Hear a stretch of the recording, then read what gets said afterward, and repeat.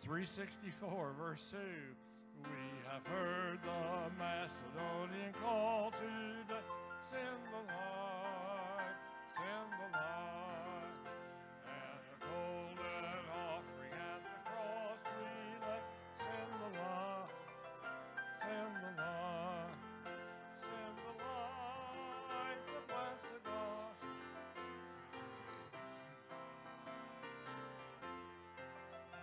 Send the light, the blessed gospel.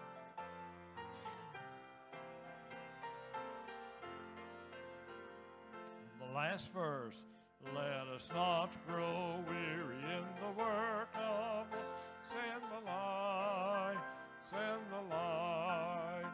Let us gather jewels for a crown of send the light, send the light. Send the light, the blessed gospel. Let it shine from shore to shore. Send the light, the blessed God, forevermore. All right, good job. Be seated, and as you're seated, turn over to number 450. Number 450.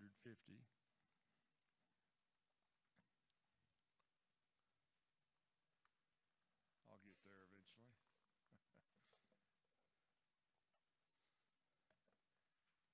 Little short hymn, Precious Lord, Take My Hand.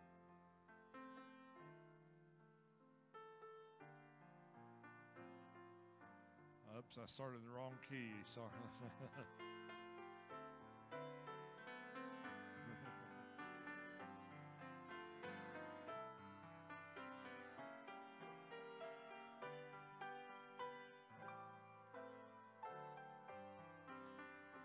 Let's sing together.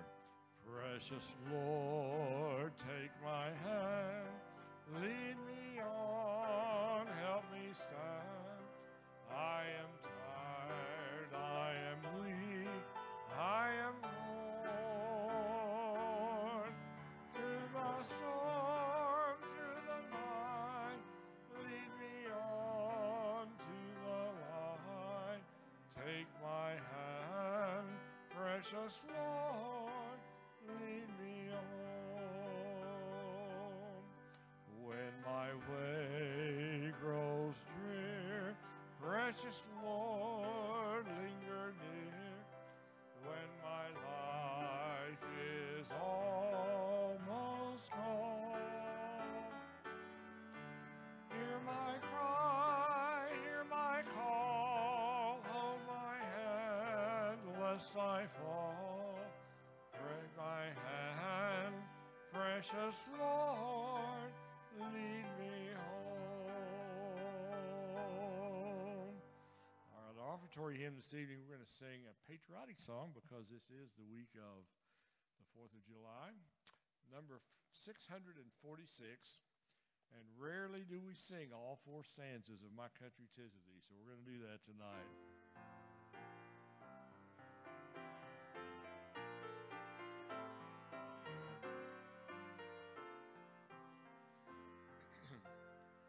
My country, 'tis of thee, sweet land of liberty, of thee I sing.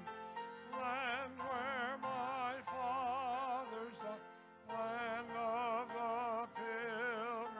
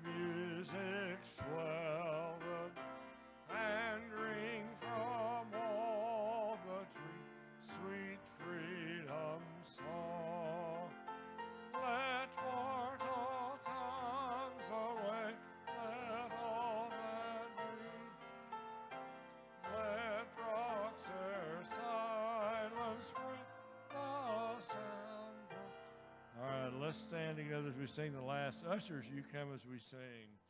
Our Father's God, to thee, author of liberty, to thee we sing. Long may our land be bright with freedom's holy light.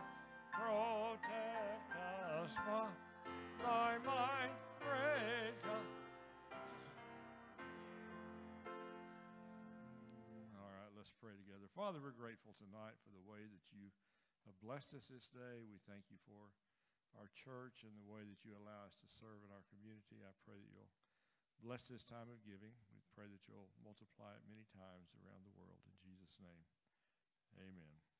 I have a video here, so. My identity was always in trying to hold up to everyone else's projection of what they think that a husband or the American dream should look like. I had absorbed a lot of the sins of the father with just addictions, and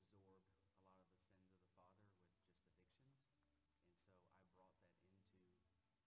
marriage. I had been married for 9 years and had 2 small children and just really knew that there was more to life, but I didn't know where to find it. We started going to church, and I really didn't want anything to do with church. You know, a lot of people say you view God as you view your father, and so I viewed him as waiting for me to do something wrong. I had to reveal who I really was and to accept the fact that I was a sinner. You know, they had fallen short of the glory of God, but at the same time, I was created in his image, and so my identity became more in him versus in my past. And through that relationship is where the Lord just changes not only the desires of your heart, but your trajectory for your future.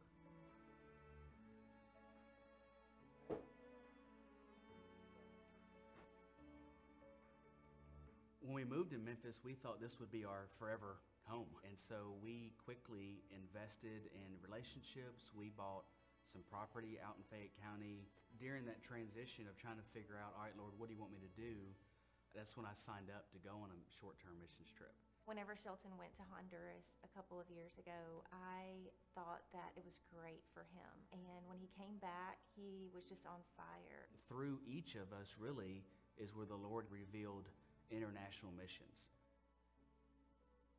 Well, Brandon and I first met with Steve Markham and Drew Tucker and just kind of sat around and be like, look, we're called to go internationally, and what do we do now?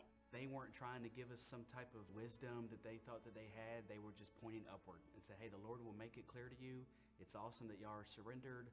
Just keep putting yourself in a position that when he does make it clear to you that you're ready to go. Over about, 8 months, we have sold our house, got 2 cars up for sale, have gotten rid of about 90% of our stuff, have moved to seminary housing to an apartment. I do David Coombs, and he's a part of the IMB, and through the Southern Baptist Convention and through the Lottie Moon offering, the IMB for the last 170 years has continued to send out missionaries and given the missionaries the opportunity to go and share the gospel well. What was unique is that how the IMB was able to bring all of our experiences and not let anything go to waste, but to apply it all towards God's kingdom. We're so blessed to be able to partner with this church. Bellevue is our sending church. You know, IMB is the vehicle that we're using to go to South America, but this is our home. We are still part of the vine. The garden just got a little bigger. That there's a really good story from a couple there at Bellevue Baptist Church. Is a Baptist church there in Cordova, Tennessee, which is right outside Memphis. And this young couple here with 2 children, look like a teenage child, they just felt God calling them into mission. So they sold everything and are beginning to take the steps of going to the mission field. And I think that's very powerful because it's showing that, number one, God still calls people to the mission field. We have a God and serve a God who's calling people out of the pews. And you say, well, I wonder where people get called from. That people get called from the pews. People sitting at home right now watching TV don't get called by the Lord because they're not. God works among the brethren, among the church folks. So it's us that God certainly calls, and then he equips with that. Go ahead and turn your Bibles here. Book of Acts, Acts chapter 1. Now, if you just came in and you do not have a bulletin, you need to make sure you have it. Always want to make sure you have a bulletin because we have sermon notes there. So you want to step in the back right there and go to our Welcome Center and pick up on the back side. You are fortunate. You have now just signed up for a 26-week sermon series on Sunday night. I want you to make a commitment. I actually love Sunday night church because I have lots of time. You know, in the morning services, it's like you just watch the clock tick, tick, tick. There's an anxiety that there's so many things going on that, but Sunday night, you have a lot more freedom to certainly do that. And we are going to, the book of Acts is a book, I believe, that you need to know. The author of Acts was Luke, and we just finished a month or so ago the book of Luke. We had gone through it for a year and a half. Now, we shouldn't spend a year and a half, and the book of Luke is a very long book. Acts shouldn't take as long. The chapters aren't quite as long as Luke. But we are going to kick this off here. Chapters 1 and 2 really set the tone for the entire book. So I want you to make a commitment on Sunday nights. Always be at church at 6 o'clock. You know, starting really the next 5, 6 Sunday, really, I think we're about to go on a roll. We have Sunday night church all the way up. The next time we don't have it is Labor Day. So you can certainly make a commitment to be here at 6 o'clock. I mentioned the Welcome Center. I want to encourage you, every time you walk into this building, you can help hold me accountable. I help recruit. Our Welcome Center is right there. That should be the base for when people are looking for something. I want to give an example.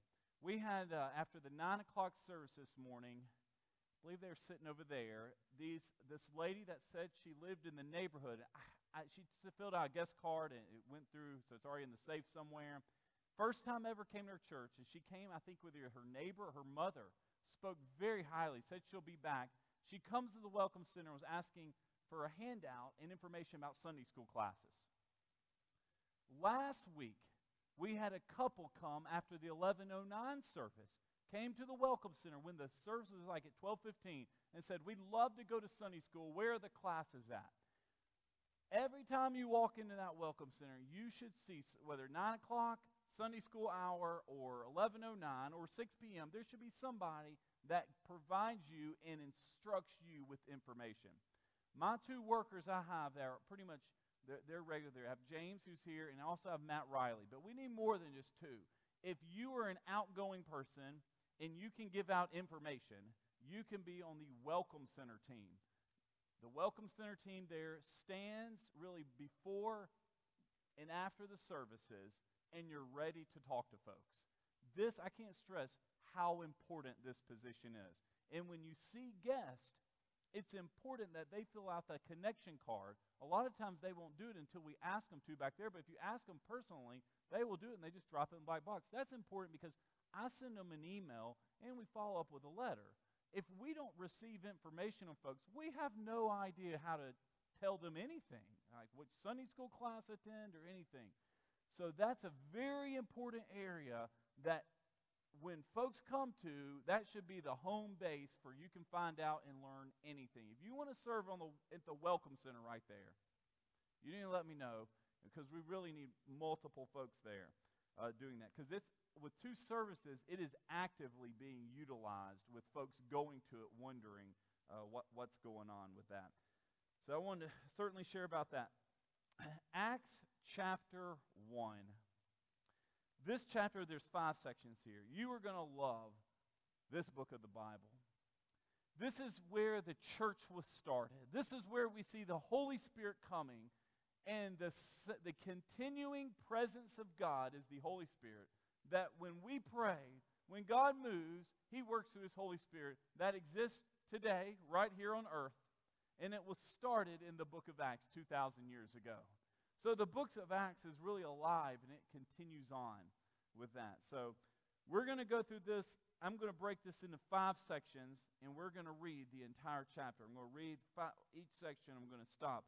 Key verse we're going to get to is when we get to verse 8. We're going to spend a good amount of time looking at that. Verse 1, Acts 1:1 in your Bible. I wrote the first narrative, Theophilus. Luke is writing this. Theophilus is who he's writing it to. Luke was a physician.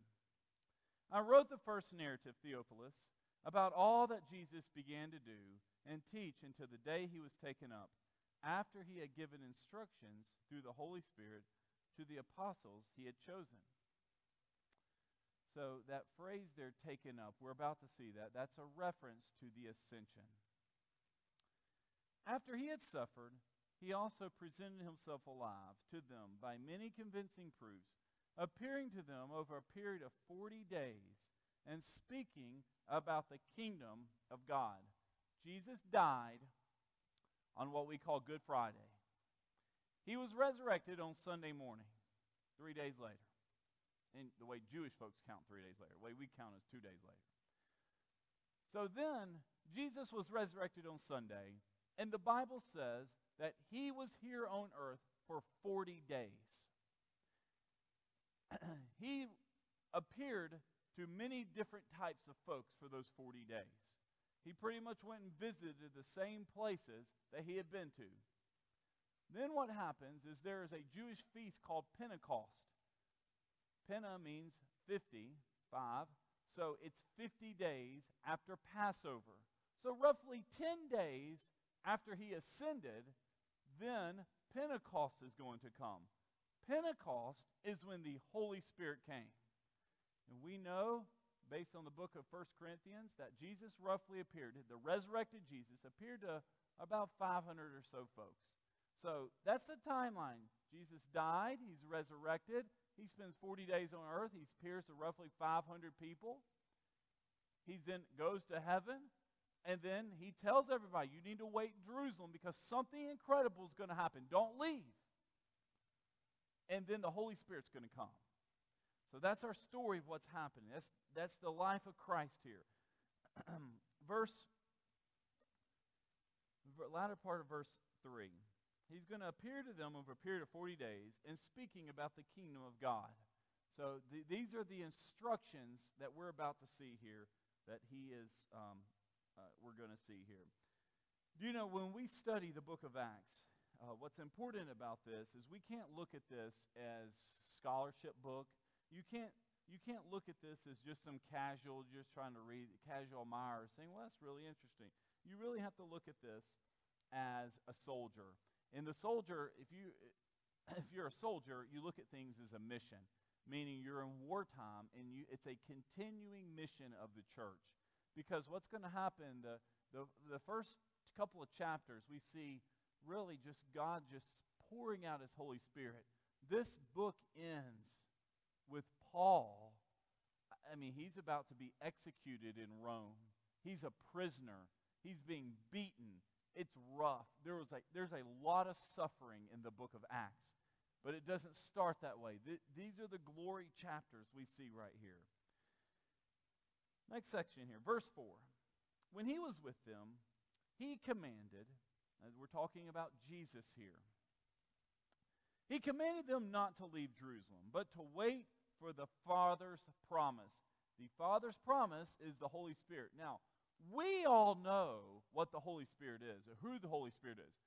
They didn't understand. the disciples don't fully understand what's about to happen. And if we were one of the disciples and apostles, we wouldn't either. Jesus spoke about the Holy Spirit. He spoke extensively in the Gospel of John about the Holy Spirit, but we're being promised something to happen, but we don't know exactly what. So here's what he says. His Father's promise, which he said, "You have heard me speak about, for John baptized with water, but you will be baptized with the Holy Spirit in a few days." Now, in the Bible, there's several different types of baptism. We receive what we call believer's baptism. We're baptized. Hopefully you've been baptized here in the baptistry. That's a symbol of your old life going down and your new life coming up. We are instructed to do that.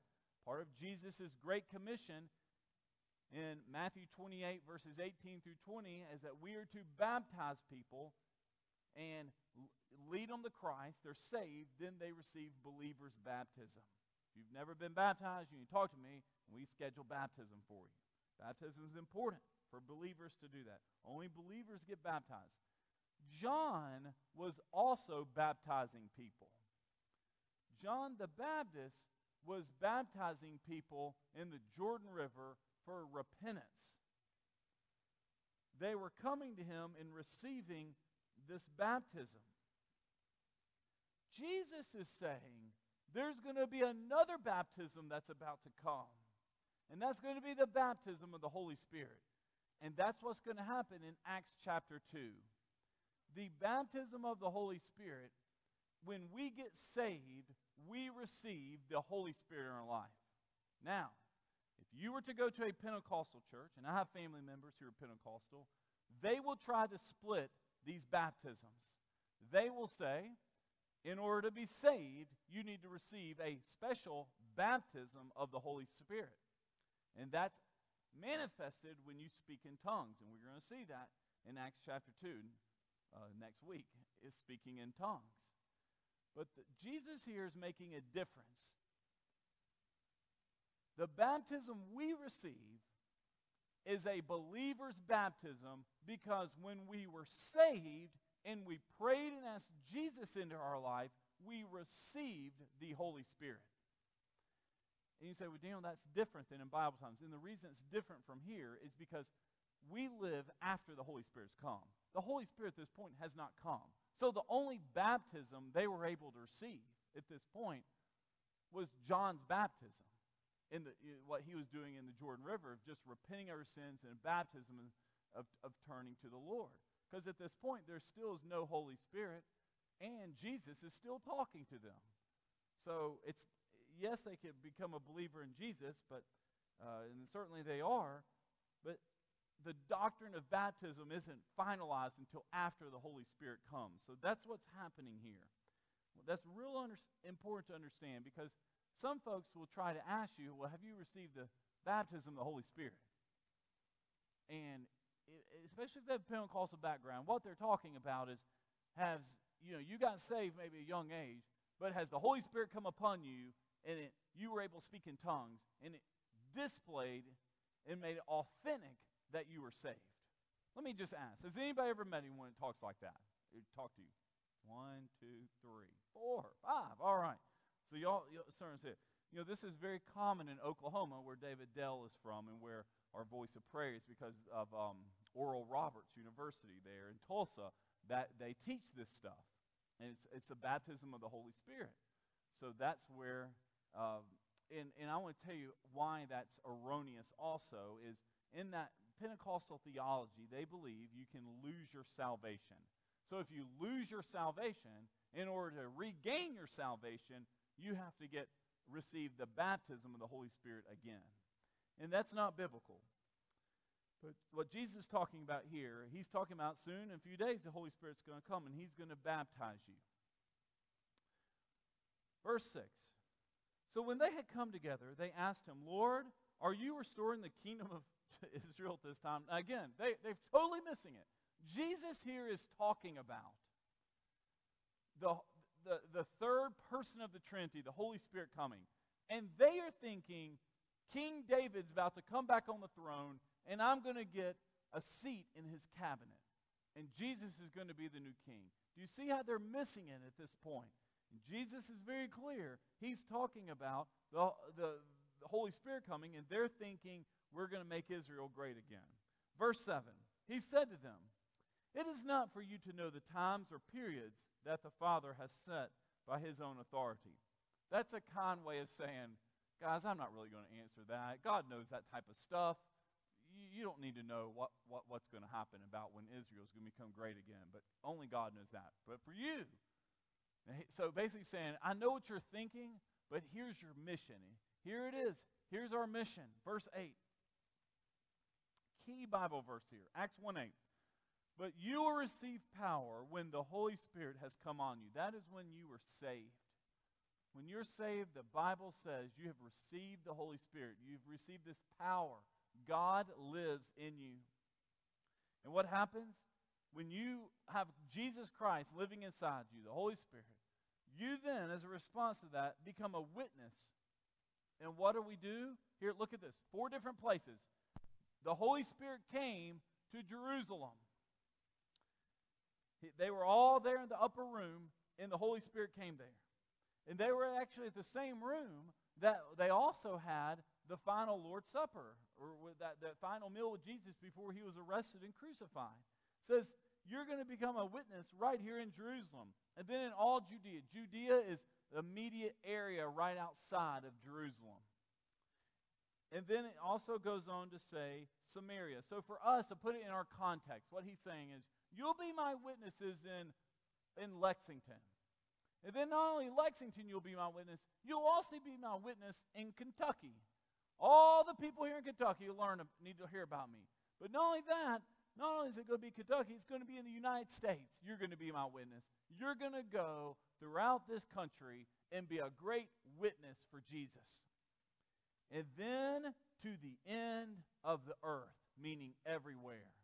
Our responsibility as followers of Jesus Christ is to be his representative. So when we live in a city and we live in a country that has Gay Pride Week and Gay Pride Month and rainbow flags everywhere, do we jump on the bandwagon and go along with it?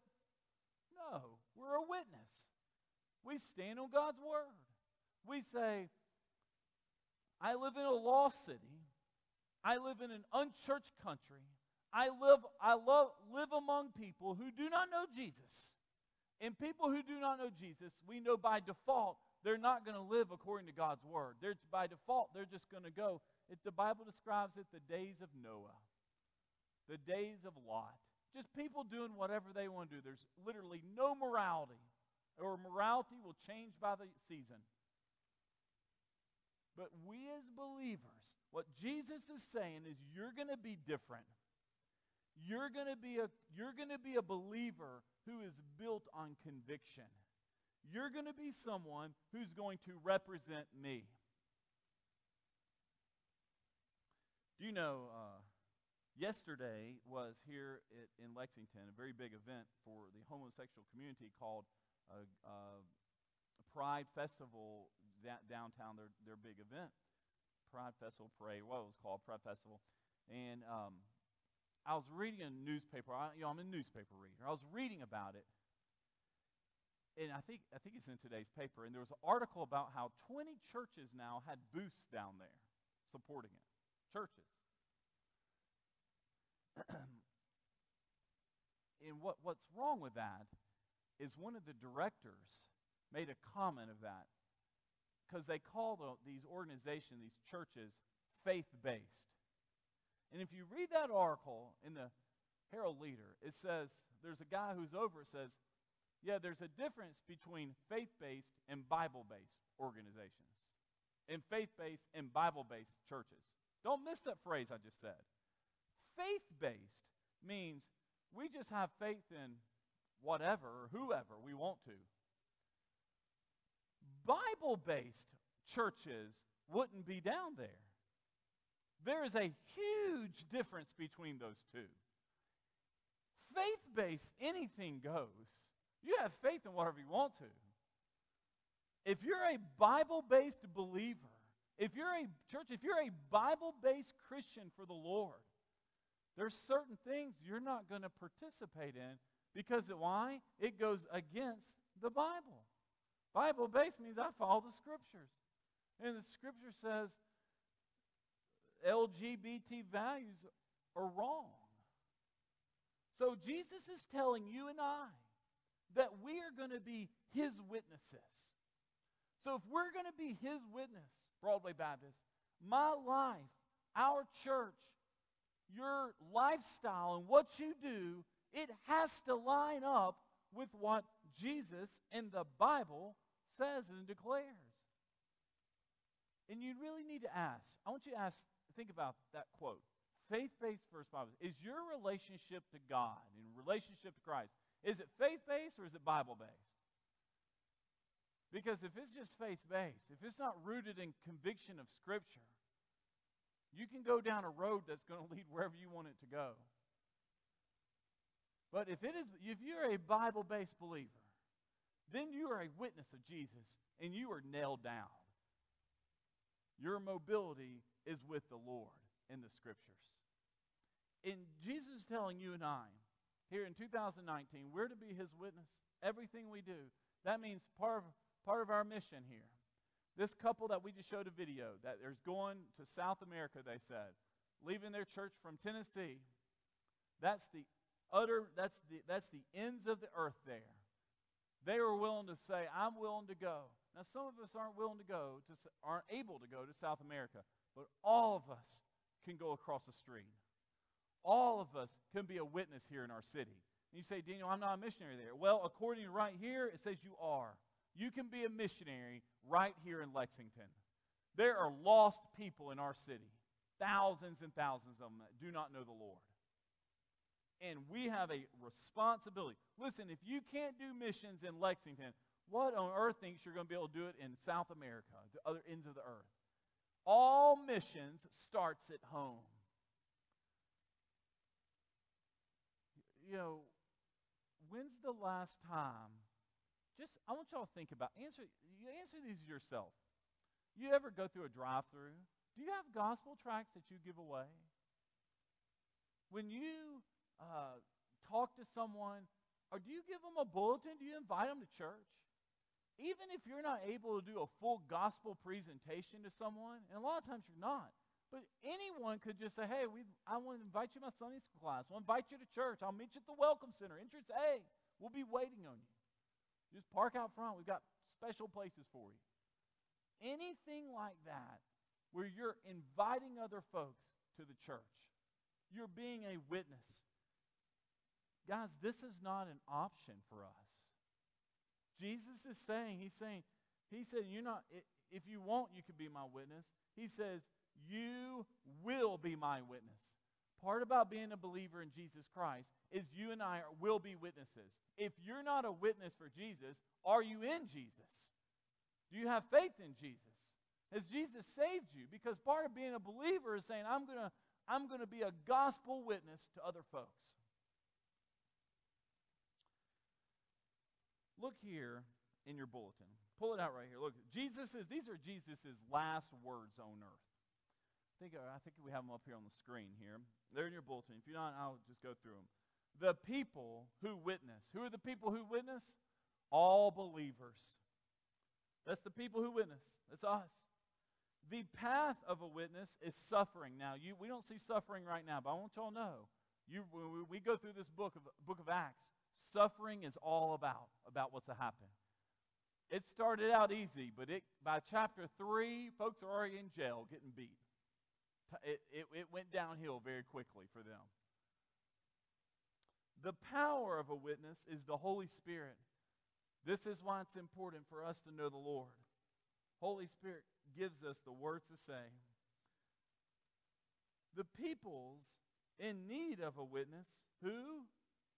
The nations. There are people who are in need of this witness, peoples. The passion of a witness, who wants us, who's driving us to be a witness, is Jesus. So the people, the path, the power, the peoples, and the passion all point us to being a witness for Jesus Christ. Jesus wants you to start thinking, God, how can I be a witness? How can I make a difference? How can I use my short time here on earth to make a kingdom impact? That's what he's telling us to do. You know, what a blessing that you get to go to heaven and you will see folks that you led to the Lord, that you were, or at least planted a seed in their life that later on will mature, that will grow, that folks will get saved from. Keep going here in your Bible. Acts chapter 1, verse 9. The ascension, next section here. After he has said this, look at this. Those were his last words on earth, Acts 1:8. After he had said this, he was taken up as they were watching, and a cloud took him out of their sight. There goes Jesus. Jesus is occurring on the Mount of Olives. This is right outside of Jerusalem. All the folks there are standing there looking at him. You know, I went to Israel, Sherry and I did, in January. First time ever. And I was there. And in our little guide, it says in there that we were going to go see the place where Jesus ascended. And it's unusual because the guides are Jewish. So he's not a believer. He can fool you. He knows all about Christianity, but he himself is not a believer. And I asked him, we had time at the end. I said, are we going to go see this location? Because we were at the Mount of Olives. We weren't far from it. He says, are we going to go see a location where historians believe that Jesus ascended? And he says, oh, you don't need to see that. I go, well, why not? He says, it's now a mosque. There's a Muslim church, a Muslim mosque that sits there. And he says, there's really nothing to see unless you're a Muslim. You wouldn't want to really go see that spot. And I thought about that. How sad. The very last place that Jesus was standing on earth is now to a false religion. I mean, you can't get it. Where his feet lifted and went up are now to a religion that points people away from Jesus.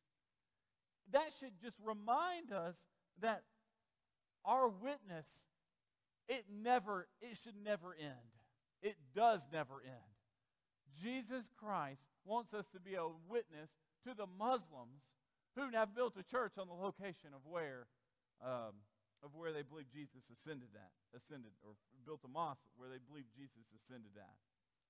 Now, so these are what happened. He goes up and they're watching him in a cloud. While he was going, they were gazing into heaven. And suddenly 2 men in white clothes stood by them. They said, men of Galilee, why are you standing here looking into heaven? The same Jesus who's been taken away from you into heaven will come in the same way that you have seen him going into heaven. I want to tell you why probably Jesus sent these 2 angels. Because if he hadn't sent these angels, there would probably be a shrine there today. People just saying, this was the spot, and just staring and gazing. They'd still be there waiting for him to come back. Say, his feet were right here.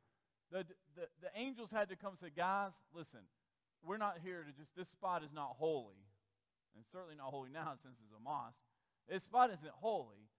This is where he went to be with the Father. Now what's important is you get out and go do work. Like, we're not just going to hang out here and gaze and make this a memorial. The angels were reminding him, the way that he left, he's coming back. And that's important. We now are in this period. We're waiting for Jesus to come back. He left at the Mount of Olives. But Jesus Christ, this Bible verse just said in verse 11, he is coming the same way. That means he's going to come in the air. He's going to come from the sky. Verse 12. Now look at the unity here among the church. They're united among prayer. The believers start spending time in prayer. Jesus is gone at this point. When they returned to Jerusalem from the Mount of Olives, which is near Jerusalem, a Sabbath day journey away, when they arrived, they went to the room upstairs where they were staying. The room upstairs is what we call the upper room. That's where they had their last supper, the final meal there with Jesus.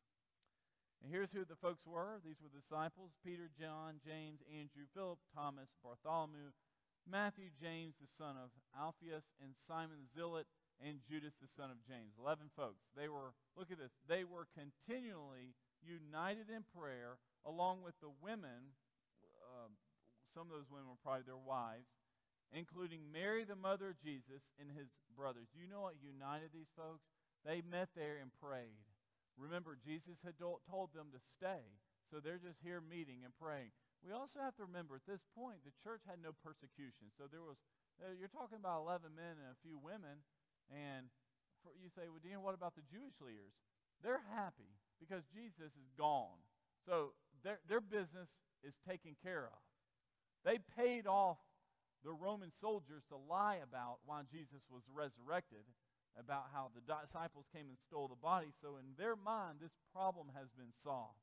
But really, their problem is just about to begin, because the Holy Spirit's going to come and the church is going to set on fire.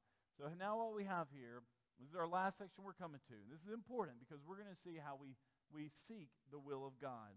And what's important for us here is Jesus wanted 12 disciples, and we have 11 because Judas hung himself. He's dead. He committed suicide. And there's a guy named Matthias who's going to be chosen to replace Judas. Verse 15, in those days, Peter stood up among the brothers and sisters. So what we see here is Peter is the leader of the disciples. He's standing up. The number of people who were together was about 120. So there you have 120 folks. That's how large the church is. So it's really not that. It's probably about 3 times, 4 times larger than this crowd. It's like 11:09 service. That's the church. That's all it is, a very small group of folks. The number of people who were together was 120, and he said, this is Peter speaking, brothers and sisters, it was necessary that the scripture be fulfilled, that the Holy Spirit, through the mouth of David, foretold about Judas, who became a guide to those who arrested Jesus. For he was one of our number and shared in the ministry. So Judas was part of everything they were doing. He was one of them, but he was not one of them. Now this man acquired a field with his unrighteous wages. He fell headfirst. His body burst open. His intestines spilled out. What he's talking about, saying, what is Peter talking about? Book of Matthew records what happened. Judas received 30 silver coins for betraying Jesus. He got his money. The chief priest, he went and kissed Jesus in the Garden of Gethsemane. What happened? Jesus was arrested. And then Judas went home and realized, okay, this guy's now crucified. I feel a little guilty about this, so I'm going to take my money and I'm going to go give it back to the people. He had remorse, not repentance, remorse. There's a difference. So he goes to the chief priest and says, I'm going to give you my money back. I want a refund on Jesus. I couldn't do this. And they're like, we can't take that money. It has blood all over it. That's blood money because Jesus is dead now, so that money's your money. So Judas, he's realizing when someone turns you down with your money, what do? You just throw the money at them and walk away. Go, there you go. So now they're sitting in church, and there's a big bag of money right there. And what do we do with it?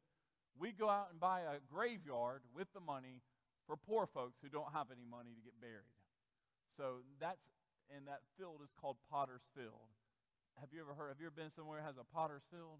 That comes from the Bible. That's a graveyard for poor folks.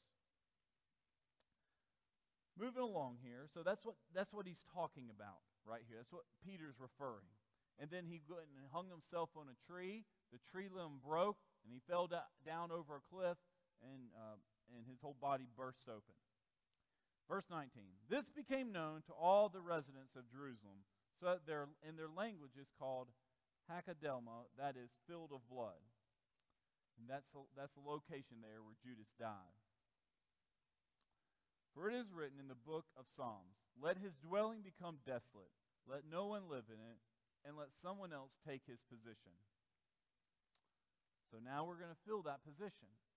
Therefore, from among the men who have accompanied us during the whole time, the Lord Jesus went in and out among us, beginning with the baptism of John until the day he was taken up from us. That's 3 years.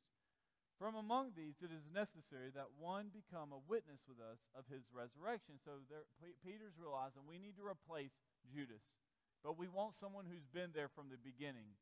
Do you know a lot of time in a church where, and even in our church, if you're a man and you join this church tonight, Do you know it takes 2 years until you're eligible? If you've never been ordained a deacon, it takes 2 years to become a deacon at our church. Now, if you've been ordained at another church, you only have to be a member here for 1 year. You say, why would they do this? They did this, and folks do this because of this verse here.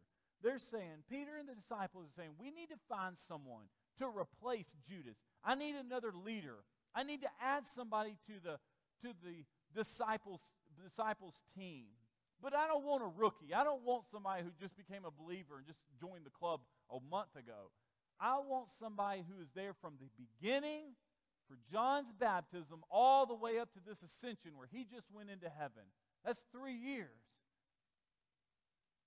You know, in some churches, in order to be a Sunday school teacher, you might have to be a member there for 1 year. And the reason why is you don't want someone very young in the faith to step into a position and then realize, this is a little bit more challenging than I thought. So there was requirements on how long he had been there. So that's what they're wanting here. So look, they found 2 candidates. So they proposed 2. Joseph, called Barsabbas, who is also known as Justus, and Matthias. Then they prayed, look at this. They prayed, Lord, you know everyone's heart. This is how they selected leaders. Now remember, this is how it was done before the Holy Spirit. Lord, you know everyone's heart. Show which of these 2 you have chosen to take the place in this apostolic ministry that Judas left to go where he belongs. Then they cast lots. The way they cast lots in Bible times, like rolling a dice. They cast lots for them, and the lot fell to Matthias, and he was added to the 11 apostles. Now, in your light little bulletin, I want you to look at this because this is interesting. We see an example here in the Bible of how the disciples followed God's will. And they did this. This is before the Holy Spirit came because he doesn't come till chapter 2, and this is the end of chapter 1. So the way God would typically move is you would pray, you would fast, and then you would cast lots. In that you would trust, Lord, where this lot fell is what I'm going to do. We don't have to cast lots today. We now have the Holy Spirit, and he guides us. And here's how. If you want to know God's will, here's how he can figure it out. God's revealed will. There's a revealed will of God, and that's found in our Bible. This is what 95% of the time you will know God's will because it's right here in the Bible. So if someone were to come to me and had been to the Pride Parade yesterday, and they say, Daniel, what do you think about homosexuality? What do you think about things going on downtown? I don't have to say, well, I used to believe this, but now I believe this because times are changing, and that was, the Supreme Court changed. None of that hogwash. It doesn't matter at all. The Bible's already spoken about that. We already know God's plan for sexuality. It's been revealed. 95% of our mission, of what we need to know, is very clear in the Scriptures. We know our duty, our jobs to be a witness. We know God's sexual ethics. We know God's expectations for believers. We know what we need to be doing daily. We trust the Bible's authority. We allow the Bible to interpret our life. We do what the Bible says. That is God's revealed will. This here is God's revealed will. If you want to know God, you need to study your Bible. This is why we go to Sunday school. This is why we grow. Now, every now and then, there's going to be a question that comes up. What do we do? Who do we select? And here would be an example of what we call God's concealed will. God's concealed will means, should I marry Sherry Osmond? Is she the one? Is this person for me? What home do I buy? I want to move. We need a new house. But God, I don't want a new house. I want to be in your will. I know you have the perfect house for me. God, I want a new church.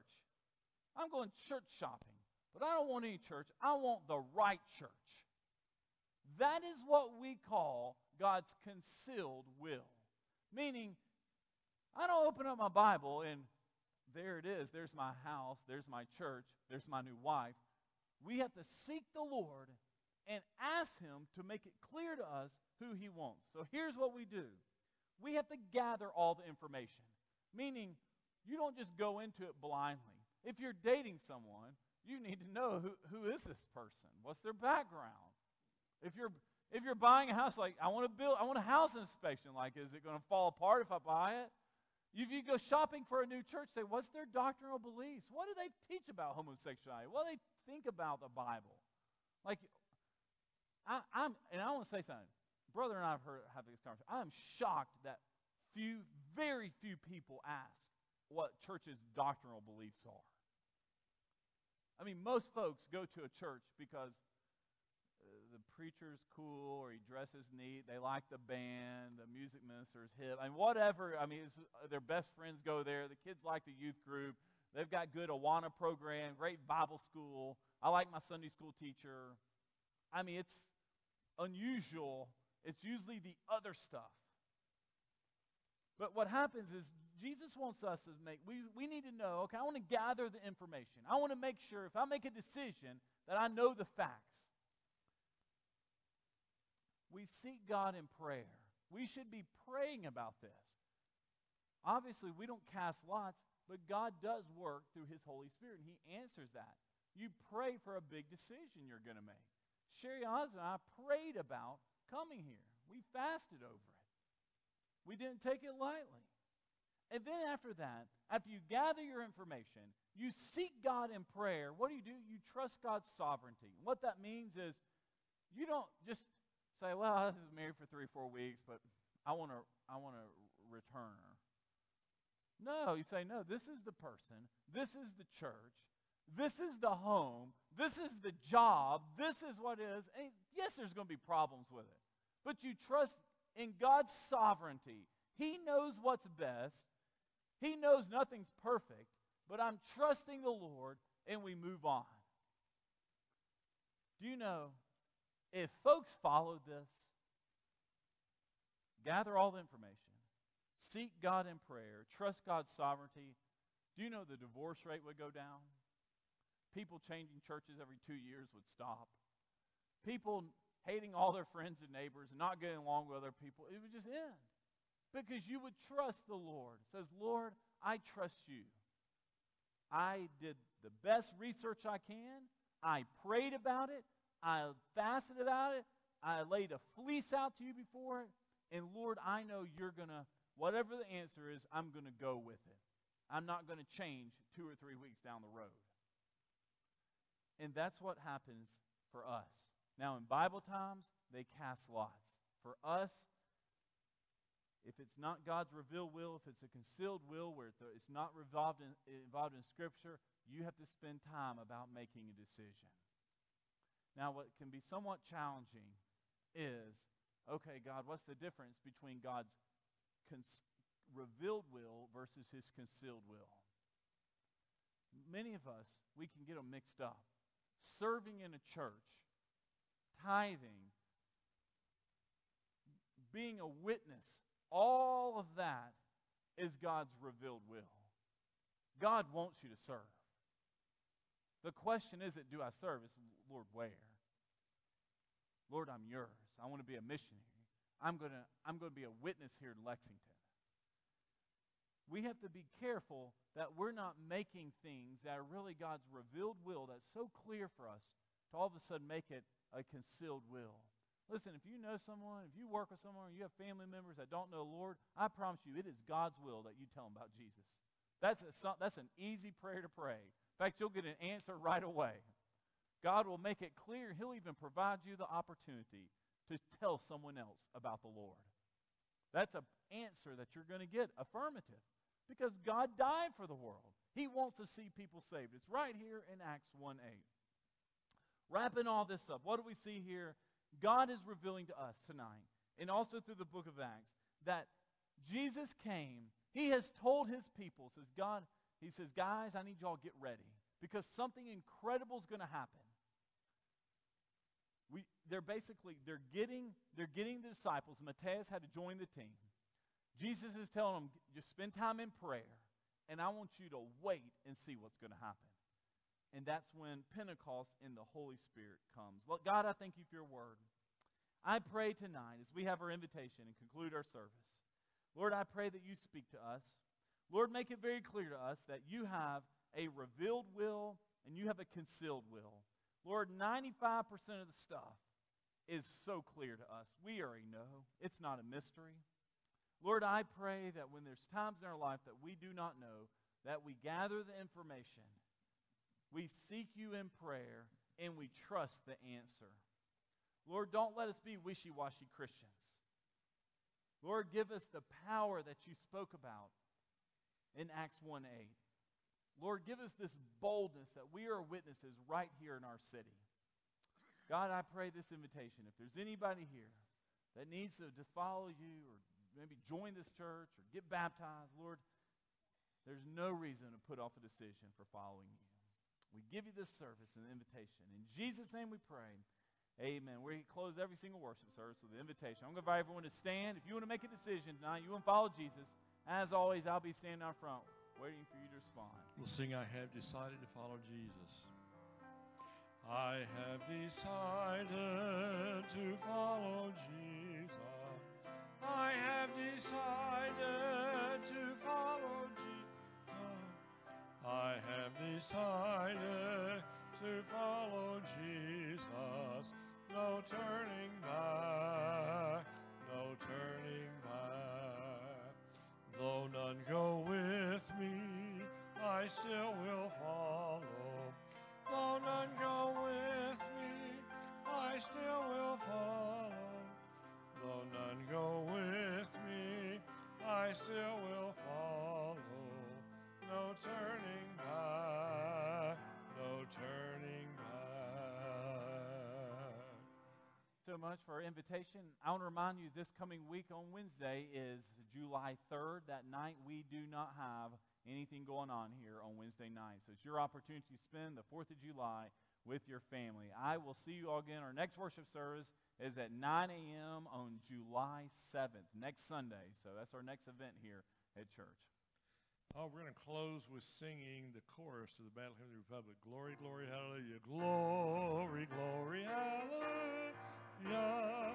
Glory, glory, hallelujah. Glory, glory, hallelujah. Our God is marching on. Have a nice 4th of July.